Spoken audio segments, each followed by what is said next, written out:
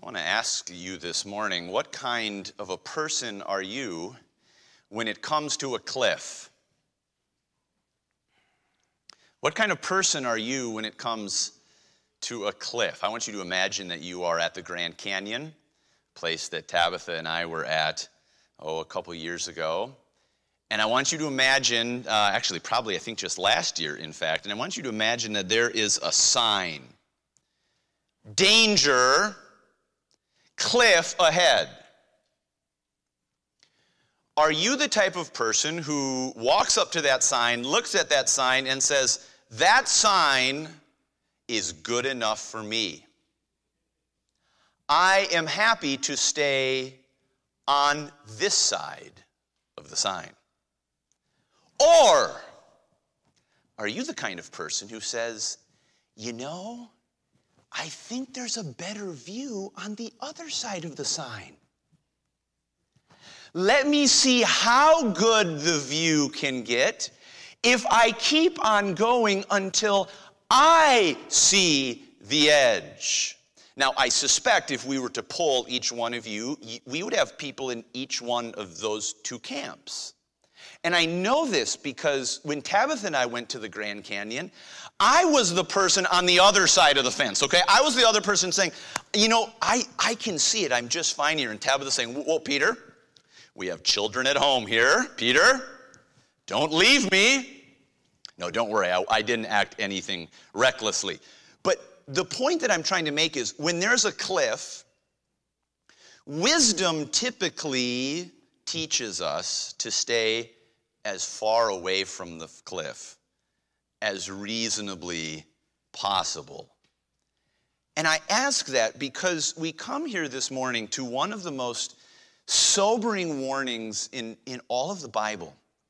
A warning that has caused sincere and conscientious Christians to be afraid, to cause them to go to their pastor in tears, wondering, worrying about whether this warning applies to them. And if you were listening to Kevin read for us this morning, it may have jumped out as a warning at you. Jesus says in Mark chapter 3 and verse number 28, verily I say unto you, all sins shall be forgiven unto the sons of men, and blasphemies wherewith soever they shall blaspheme. Every sin, every blasphemy can be forgiven.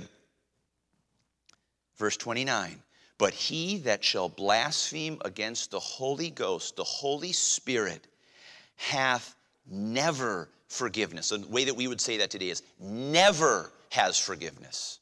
Never. But is in danger of eternal damnation. That word in danger there literally means bound.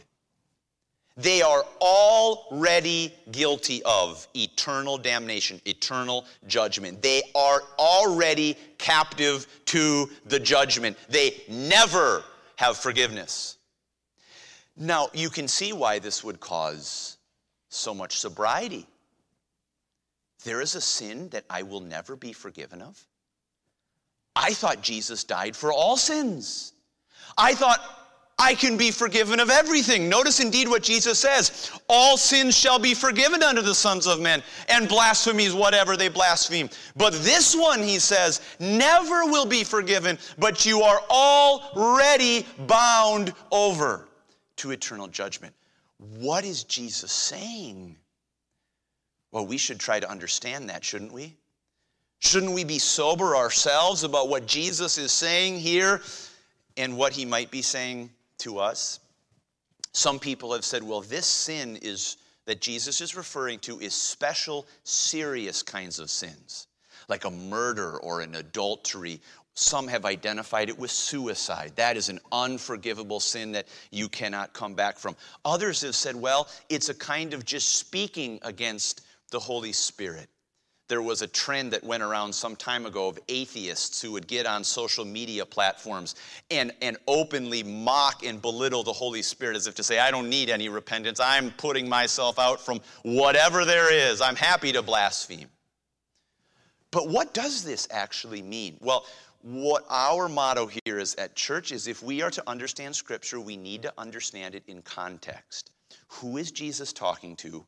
What is he saying? So if we're going to understand this warning that Jesus gives, notice Jesus does not say that any of them have actually committed this sin. He did not look at them and said, you've blasphemed the Holy Ghost, there's no hope. In other words, this is a warning to them, not a certain condemnation of them. It's a warning. In fact, nowhere in Scripture does it say conclusively that someone has blasphemed the Holy Spirit. Nowhere.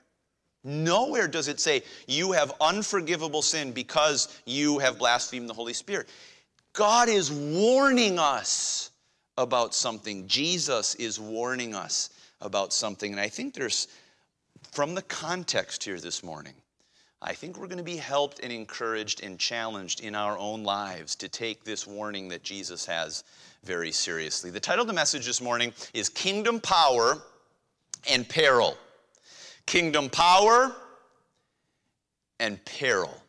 Now, where are we here in Mark chapter 3 as we are working through this wonderful gospel together? You remember last week we talked about responses to Jesus that people made in his time and continue to make to him today.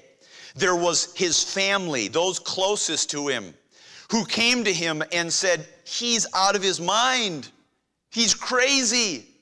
We need to exercise control over Jesus because all these people are flocking to him. He's not taking care of his physical needs. He's lost his mind.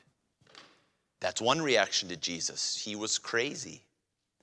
There's another reaction from these Pharisees, these leaders from Jerusalem. Will you look at with me in verse number 22 of Mark chapter 3, whatever format you have your Bible in here today. Mark 3 and verse 22, the scribes which came down from Jerusalem said, he hath Beelzebub. Now this was a name they used for Satan. He has Satan. He has a satanic spirit. He himself is demonically possessed. And by the prince of the devils casteth he out devils. How is he casting out demons? Because he's got a demonic power. Now, notice first of all here the power that Jesus claims. The power that Jesus claims. We've already been seeing his authority. The religious leaders can't say anything against it. So they slander him. And they knew that this was supernatural power. It was either God's power or it was demonic power, because this wasn't human power. For him to be able to command demonically infested people and say, demons, depart from him, leave from him. And they leave and the person is completely restored. No longer plagued or oppressed by this demonic spirit. Not only that, do you remember what the demons were saying through their human mouths, through these human vehicles? They were saying, you're the Son of God. Can you imagine how sobering and remarkable that would have been? Some demonically plagued person is exercising this kind of demonic power and these symptoms, and he sees Jesus and says, you're the Son of God. And Jesus says, get out. And suddenly the man is at whole, completely normal, completely back to his senses. What a remarkable thing this would be. So Jesus is exercising this authority, and the accusation that is given against him is, you're doing it by Satan. That's the source of your power. Now, as we said last week, this is a silly accusation. It's entirely frivolous. Look what Jesus says in verse 23. And he called them unto him and said unto them in parables, how can Satan cast out Satan? That's pretty logical, isn't it? How can Satan cast out Satan? And if a kingdom be divided against itself, that kingdom cannot stand. And if a house be divided against itself, that house cannot stand. And if Satan rise up against himself and be divided, he cannot stand, but hath an end. Now, what he's saying is, do you honestly think that Satan is involved in a civil war against Satan? Do you honestly think, scribes from Jerusalem, that Satan is going about casting out Satan? Now, the analogies he gives here are really profound, right? If a kingdom, if a nation has a civil war against itself internally, that kingdom will not stand. Our friend the Holders, you remember, who were driven from Liberia in this incredible civil war that lasted for years, decades. The Holders could testify to you of the kind of division that civil war provides in a country. There is absolutely no stability. He said, you think a country is going to stand if it's at civil war with itself? No. What about a house? What if there's a civil war in a house? Is that house going to last very long? No. By the way, just a footnote here. If we're in a situation where we feel like our marriage is at a civil war, our family is in a civil war, listen to that warning from Jesus. Don't be content with that, friends. Get help. I would love to refer people to counselors who are trained in helping resolve conflict. Let's not let our houses be in a civil war. Let's get help and try to solve the conflict.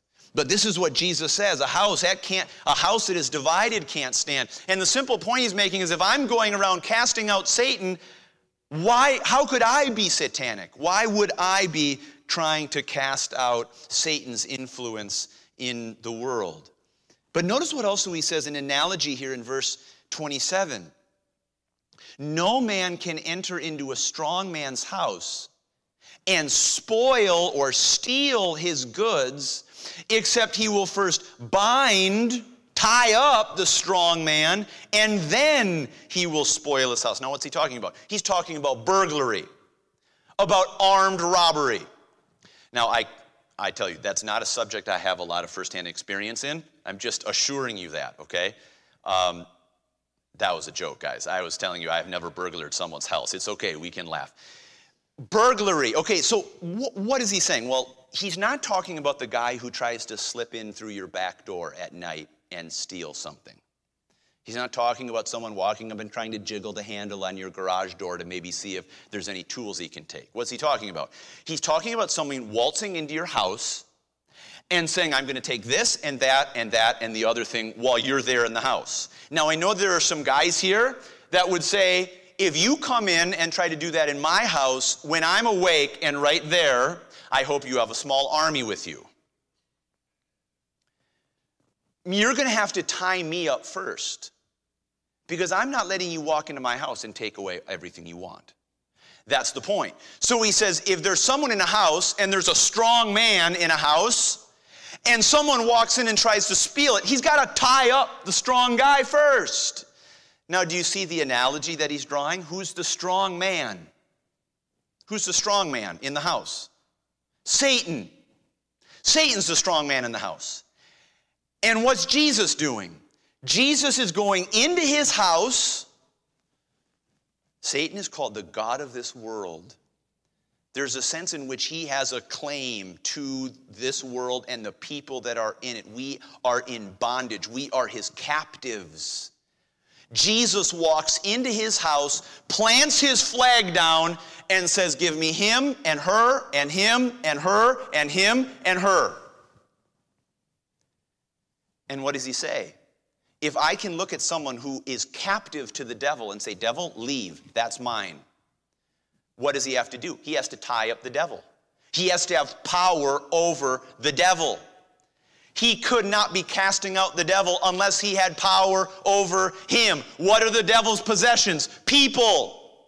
Do you know, friend, you're saved this morning? You have been delivered because Jesus, in a sense, walked into the devil's house and grabbed you and took you out?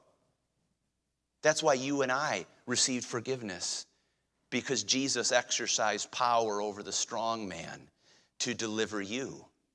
What a wonderful salvation we have. We were the captives. Listen to what Colossians 1 says, that Jesus has delivered us from the power of darkness and has translated us into the kingdom of his dear Son. He's taken us from the devil's kingdom and he's translated us by his divine power into his own kingdom. So this is the analogy that he's bringing. This is what Jesus came to do, to deliver people who were captive by exercising his sovereign authority over the devil.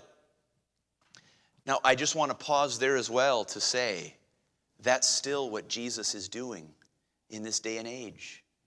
He's still delivering people from the kingdom of Satan, his house, into the kingdom of God. He says all power, all authority is the idea. All authority is given unto me in heaven and earth. Go therefore. What is he saying? Because I have the authority over the evil one. Because I have bound the strong man. Go and do what? Make disciples of every nation. Baptizing them and teaching them. You and I, if we believe that Jesus has authority over the strong man, we're going to go. We're going to go into this city. We're going to go into our neighborhood. And we're going to say, Jesus, exercise that authority. Bring people out of captivity. Bring people out of Satan's house. Spoil his house, Jesus. Rob him blind. We're looking for more people to be delivered. Is that you? Do you believe that? Do you believe that Jesus has bound the strong man and he's robbing him blind? I hope so. I hope so. That'll affect the way that we go out into this world and seek to have his authority brought to pass. So notice the power that Jesus claimed, the power to exercise authority over Satan. But notice, secondly, the person of this power. And you may be wondering, okay, what is the connection between verse 27 and verse 28? In verse 27, Jesus is saying, I've entered into Satan's house and I'm robbing him now. And notice verse 28, verily I say unto you, then he goes on to say, all sin shall be forgiven unto the sons of men and blasphemies wherewithsoever they shall blaspheme. But he that shall blaspheme against the Holy Ghost, the Holy Spirit, never has forgiveness, but is in danger of eternal damnation. And now look down at verse 30. Because they said, he has an unclean spirit, an evil spirit. What is the connection between what Jesus was doing in his authority over unclean spirits and their accusation of him? He has an unclean spirit. We need to talk here about the person of the Holy Spirit. I want you to turn over for just a moment to Mark chapter 12. Keep your finger in Mark chapter 3 to Matthew chapter 12. Matthew chapter 12. We're going to look at the parallel account of this in the Gospel of Matthew, of this story. Notice with me in verse number 25. Again, when Jesus is accused of casting out devils by Satan himself, Jesus knew their thoughts and said unto them, every kingdom divided against itself is brought to desolation, and every city or house divided against itself shall not stand. That sounds familiar, doesn't it? And if Satan cast out Satan, he is divided against himself. How shall then his kingdom stand? And if I by Beelzebub cast out devils, by whom do your children cast them out? Therefore they shall be your judges. Now look at verse 28. But if I cast out devils, by whom? The Spirit of God. Then what? The kingdom of God is come unto you. Now think about that for just a minute.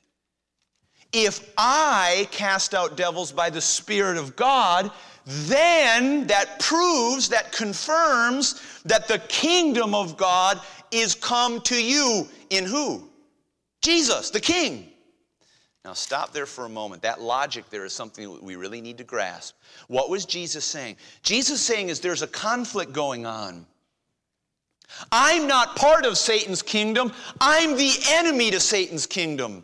I am the one come on behalf of God's kingdom, planting my flag in the earth, gathering out of his kingdom, Satan's kingdom, ones to be translated into my kingdom and exercising my power over him.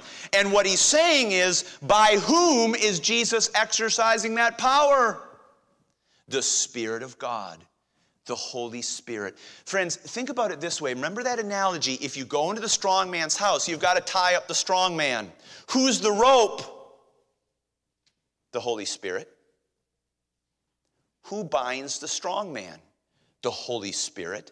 How was Jesus exercising his miraculous authority? By the Spirit of God, the third person of the Trinity. God the Father, God the Son, God the Holy Spirit. And what we should just recall to mind here is that the Holy Spirit was everywhere in Jesus' ministry. Do you remember in Luke chapter 1 and in Matthew chapter 1 where we're being introduced to the birth of Jesus? We learn that Jesus was conceived in his mother's womb by the Holy Spirit. It was the Holy Spirit who brought him, if you will, into life as a human. We remember when he was baptized and he was put under the water and he came out under the water and the heavens opened and the Holy Spirit came down on him like a dove, not as a dove, a physical dove, like a dove, and Jesus was empowered for his earthly ministry. You remember John the Baptist giving testimony. We saw here in Mark chapter 1 saying, I baptize you with water, but there's one coming, Jesus. He will baptize you with or in the Holy Spirit. He will saturate you in the Holy Spirit. And now we see the power of Jesus being revealed openly and clearly by the Holy Spirit. Jesus is casting out demons. By the Holy Spirit, Jesus is miraculously healing those who are diseased. By the Holy Spirit, he's doing great works. By the Holy Spirit, he's speaking authoritative doctrine. Everything that Jesus did was by the power of the Holy Spirit. You say, well, why does that matter? Because what was the purpose of all of this? What was the Holy Spirit's testimony doing? Confirming that the kingdom of God had come. Remember what Jesus said? If I'm casting out devils by the Spirit of God, then what? Then the kingdom of God has come to you. The whole purpose of what Jesus was coming about was to make his kingdom obvious by the Holy Spirit. It was to confirm Jesus is the one. Why? Because look at what he's doing. Listen to what he's saying. Look at the authority that he's exercising. He is from God. Do you know even after Jesus was resurrected and ascended up to God, this was the message of the early church? The Holy Spirit had confirmed exactly who Jesus was. Listen to this in Acts chapter 10. Peter is preaching to the people of Jerusalem, and he says, God anointed Jesus of Nazareth with the Holy Ghost and with power. The Holy Ghost and power. Who went about doing good and healing all that were oppressed of the devil, for God was with him. This was God's spotlight on him. It was God's validation of him. It was God's stamp of approval and authority on him. This is my son. This is the king in the kingdom. Listen to him. Now, why do you think Jesus said it is such a big deal when someone looks at the Holy Spirit who has been confirming the work of and person of Jesus Christ and said, that's a demonic spirit at work. That's an evil spirit at work. I reject it. I conclusively speak against it. I slander it. Why do you think Jesus says that kind of sin never will be forgiven? Let's go thirdly to the peril. Not only the power that Jesus claimed, not only the person behind this power, the person of the Holy Spirit, but finally the peril of rejection. Start with me in verse 28, will you? Let's make sure we understand this concept here. First of all, here there's a promise of forgiveness. In verse 28, verily I say unto you, all sins shall be forgiven unto the sons of men, and blasphemies wherewithsoever they shall blaspheme. Pause there. Have you committed a sin that you wonder whether God could forgive? Have you ever done something and you've thought back, I don't know that God can forgive. I don't know that he will forgive this sin. That was too serious. If that's you this morning, will you go back to verse 28 and see the promise of Jesus? All sins will be forgiven to the sons of men. All sins? Do you believe that? Do you believe there is no sin that is so serious that Jesus is not willing to forgive it in the sacrifice of his blood? I just hope that you will this morning. I hope if there's a sin that is just weighing you down, you came in with this morning, you said, I can't forgive myself. And if I can't forgive myself, I can't believe that God would ever forgive me. That you just take Jesus' words at face value and say, no, Jesus, I believe that you will forgive me. And I believe even if I've asked, even right now, you have forgiven me. Will you believe it? All sins shall be forgiven unto the sons of men, and blasphemies wherewithsoever they shall blaspheme. In fact, in the other parallel passages here in our Gospels, do you know what Jesus says? You can blaspheme Jesus and be forgiven. You can blaspheme against the Son of Man, and Jesus says that will be forgiven you. Do you know what an encouragement that is? Do you know we see people like that in the Bible? What about the thief on the cross? Who on the cross, as he was dying, was reviling, mocking, belittling Jesus. And then something about the way Jesus was responding or how he was approaching the situation convicted him. And then ultimately, he turns over to the other guy on the other side of the cross and says, don't you know we're here because we deserved it, but not this guy? And then he turns to Jesus and says, Lord, remember me when you come into your kingdom. And Jesus says, this day you'll be with me in paradise. That man turned from a blasphemer of Jesus Christ to one who had entered the kingdom. What about Paul? Do you remember the Apostle Paul, how he describes himself in 1 Timothy chapter 1? He said, I before was a blasphemer, a persecutor of the name of Jesus, but God had mercy on me. He said, listen to why. He said, God had mercy. How about for this cause I obtained mercy, that in me first Jesus Christ might show forth all long suffering for a pattern to them which should hereafter believe on him to life everlasting. Friends, are you worried about the sins you've done that have been too severe? Look at Paul. Paul got forgiven. You can too. Forgiveness is available to you. It is available to the deepest and darkest sin. So you say, well, then why does Jesus say this sin, the sin of blaspheming the Holy Spirit, never has forgiveness? What is different? Well, let's go back to the Pharisees. Let's go back to the Pharisees here. Jesus had come into the world, and the Holy Spirit was miraculously giving evidence that this was the Son of God, the Messiah, the only way to God. And what was their response in view of the blinding light of the Holy Spirit? That's demonic. God was graciously revealing Jesus to them, and their response was, no, turn out the light. Here's the point. I believe that Jesus is saying the sin of blaspheming the Holy Spirit never has forgiveness because ultimately you're blaspheming the very one who is giving you a chance to be saved. The very one who is shining light on your path. The very grace giver. How do we come to salvation in Jesus? Because the Holy Spirit convicts us and reveals light to us. How do we enter into the kingdom of God? Because the Holy Spirit binds up the strong man, gives us new life. We are born again through him, and we enter into his kingdom. And when we look at the one who gives us light and shake our fist at him, there's no other light. Imagine that you're in a room surrounded in darkness, and the light comes on, and you look up at the light, and you shake your fist, and you reach up, and you unscrew the light bulb. There's not another light bulb. You're going to be in darkness. Imagine that you go to the doctor's office and the doctor tells you soberly and seriously, I'm sorry to tell you, imaging has revealed that you have a disease that will be terminal unless you get treatment. I have a shot here. I have an injection that if you take this weekly, you will be spared. You will be delivered. You say, Doc, I don't know. I think that might be poison. And the doctor says, I can show you studies. Here, let me pull them up for you. Look at all the patients that have had success. I'm telling you, there's no other medicine. And you say, Doc, I don't believe it. That's poison. And you get up and you walk out of the doctor's office. There's no other medicine.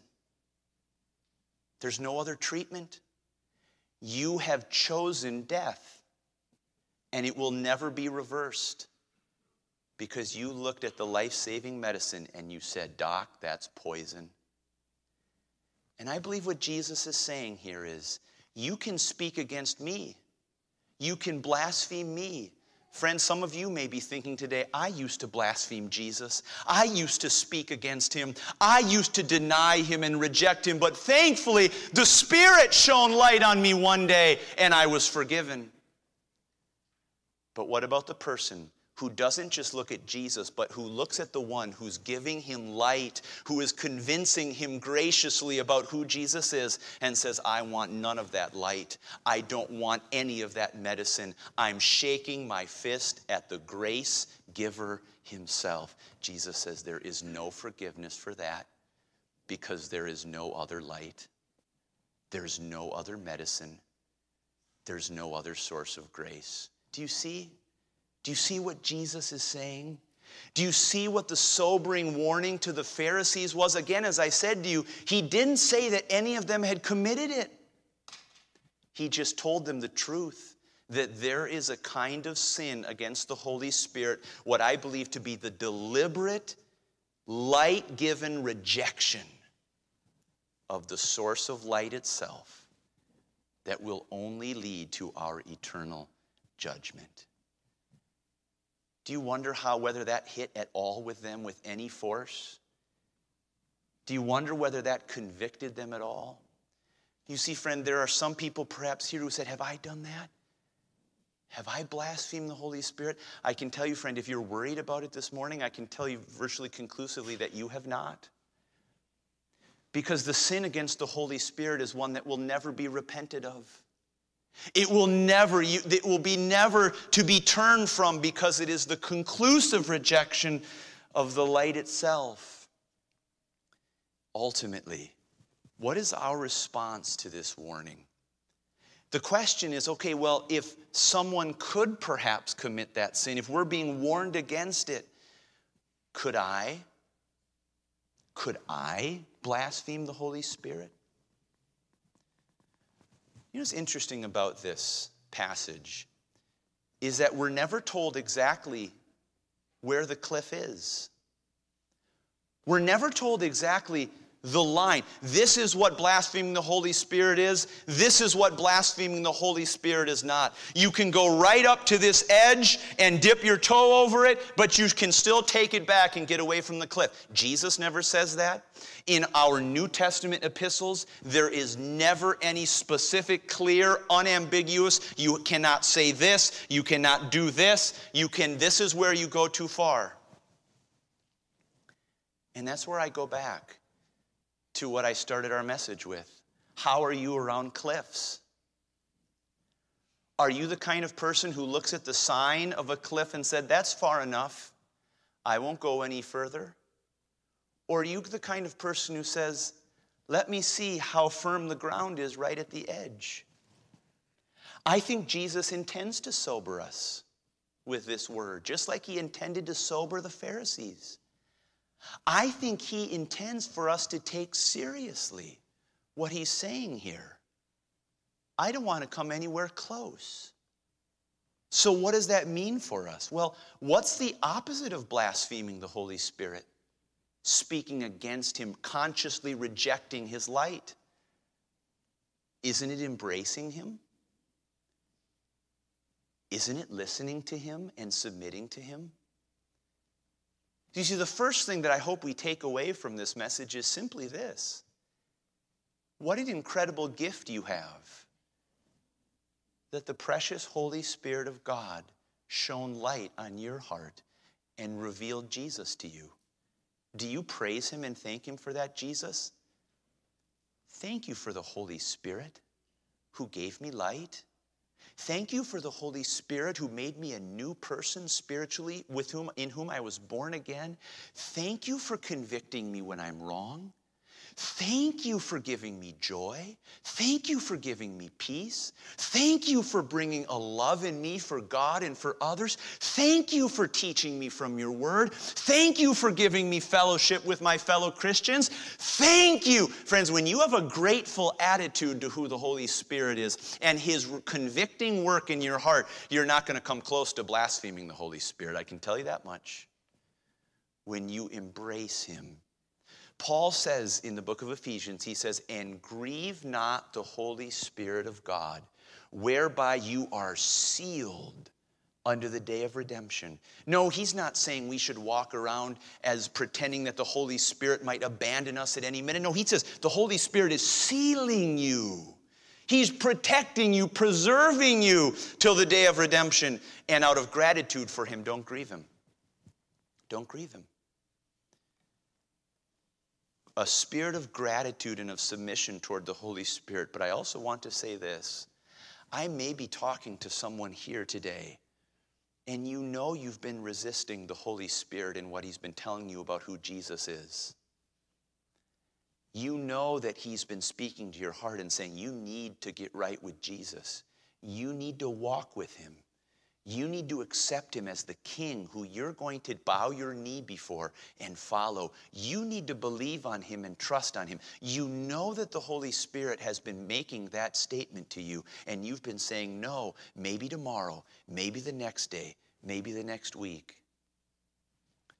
My warning to you, I think, is the warning of Jesus this morning. You never know when your last step will be on that cliff. You never know when you saying, no, I'm not going to listen to the Holy Spirit, is going to be you reaching up and unscrewing that light bulb, and your room will be dark. Your spiritual vision will be dark. You never know when the doctor has come to you with that life-saving medicine of Jesus Christ, and you've pushed him away, when that will be your last opportunity. It will be your last chance to accept the truth. I don't know whether any of these Pharisees committed what Jesus would call ultimately the blasphemy from the Holy Spirit, but I do know this. I do know that many of them rejected the light of Jesus Christ one day for the last time, and they are in eternal judgment. I just plead with each one of you this morning, where is the Holy Spirit shining light on your heart? Do not turn off the light. Let it shine and embrace it and obey him. Let's pray. Father, we thank you for the kingdom power that is in Jesus Christ. What an incredible gift we have in the Holy Spirit who seals us unto the day of redemption. Oh, I pray that we would not grieve him this morning, that we would not quench him. No, not so that we wouldn't lose our salvation, so that we wouldn't lose what we've been sealed for, but that we would keep that healthy respect, that healthy embracing of who he is. But I also pray, perhaps there's someone here who has never entered the kingdom of God. They have never embraced Jesus as their King, as their Savior. And perhaps they are closer to the cliff than they imagined. Oh, I pray, Father, Spirit of God, in your graciousness, would you reveal Jesus, and would you bring them to the place of repentance where they can be assured that they will receive the forgiveness of sins. Let's pause for a moment with our heads bowed and our eyes closed. What is your relationship like with the Holy Spirit right now? Are you opening every door of your life and saying, shine in, I want the light, I want to listen, I want to obey?